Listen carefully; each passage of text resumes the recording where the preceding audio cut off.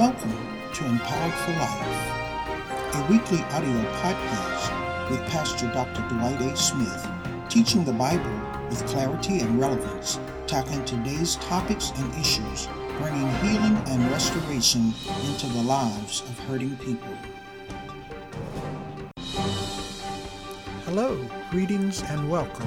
I'm your host, Pastor Dr. Dwight A. Smith, here with podcast episode number 17, Accessing Kingdom Teachings that Relate to Daily Living.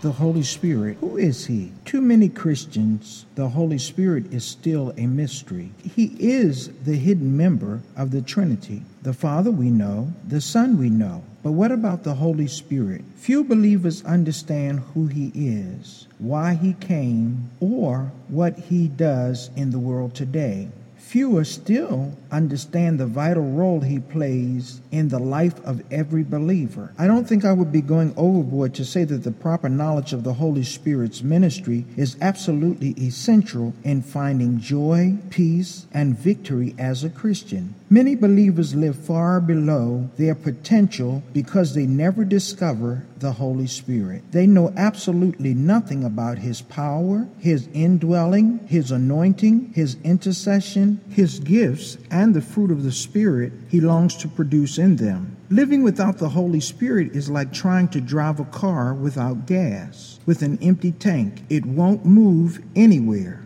God does not require that you know the doctrine of the Holy Spirit in order for you to enjoy His blessings. However, some basic knowledge is essential for releasing His power in our lives. To study the Holy Spirit's presence is a fascinating challenge because there are many proper names used for the Holy Spirit recorded in the Bible. There are descriptive titles such as Spirit of the Living God, Promise of the Holy Spirit. There is also a wide variety of symbols relating to the Spirit: seal, deposit, dew, oil, and there is at least 87 names which reveals an amazing amount of information about the Holy Spirit. The first name occurs in Genesis chapter 1, verse number 2, and at least one in Revelation chapter 19, verse 10. Thus, the work of the Spirit spans throughout the entire Bible. When we begin to study the Holy Spirit, we will begin in Genesis and follow a chronological order through the Scriptures, looking at the history and the poetry books, looking also at the major and minor prophets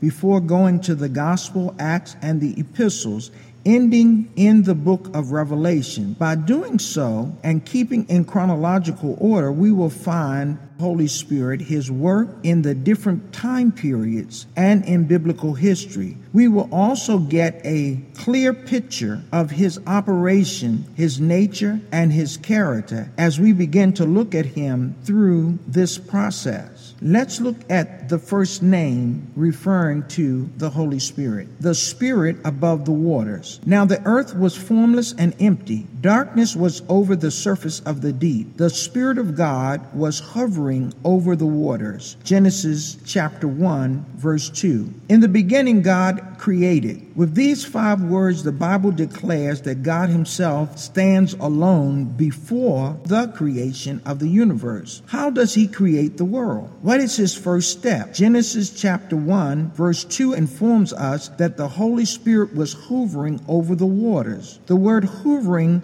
hovering suggests a bird tenderly protecting her young, helpless chicks in their nest. Though much is still a mystery, this one thing we can be sure of: God's Spirit in the beginning, taking the formless mass, moving through the darkness, filling the emptiness, preparing the way for God to speak the creative word, bringing light into the world. Think about it. Think about Him, the mighty Spirit of God, hovering over all creation. Without the Spirit, nothing that is made will come into being. He is there in the beginning. He moves through chaos and darkness, and He protects the potential creation. It is encouraging for us to know that the Holy Spirit still moves and hovers over darkness today. Though we may not see Him, feel him or reach out and touch him, he is there. He still moves through the emptiness of our lives, preparing the way for God to bring us out of darkness into light once again.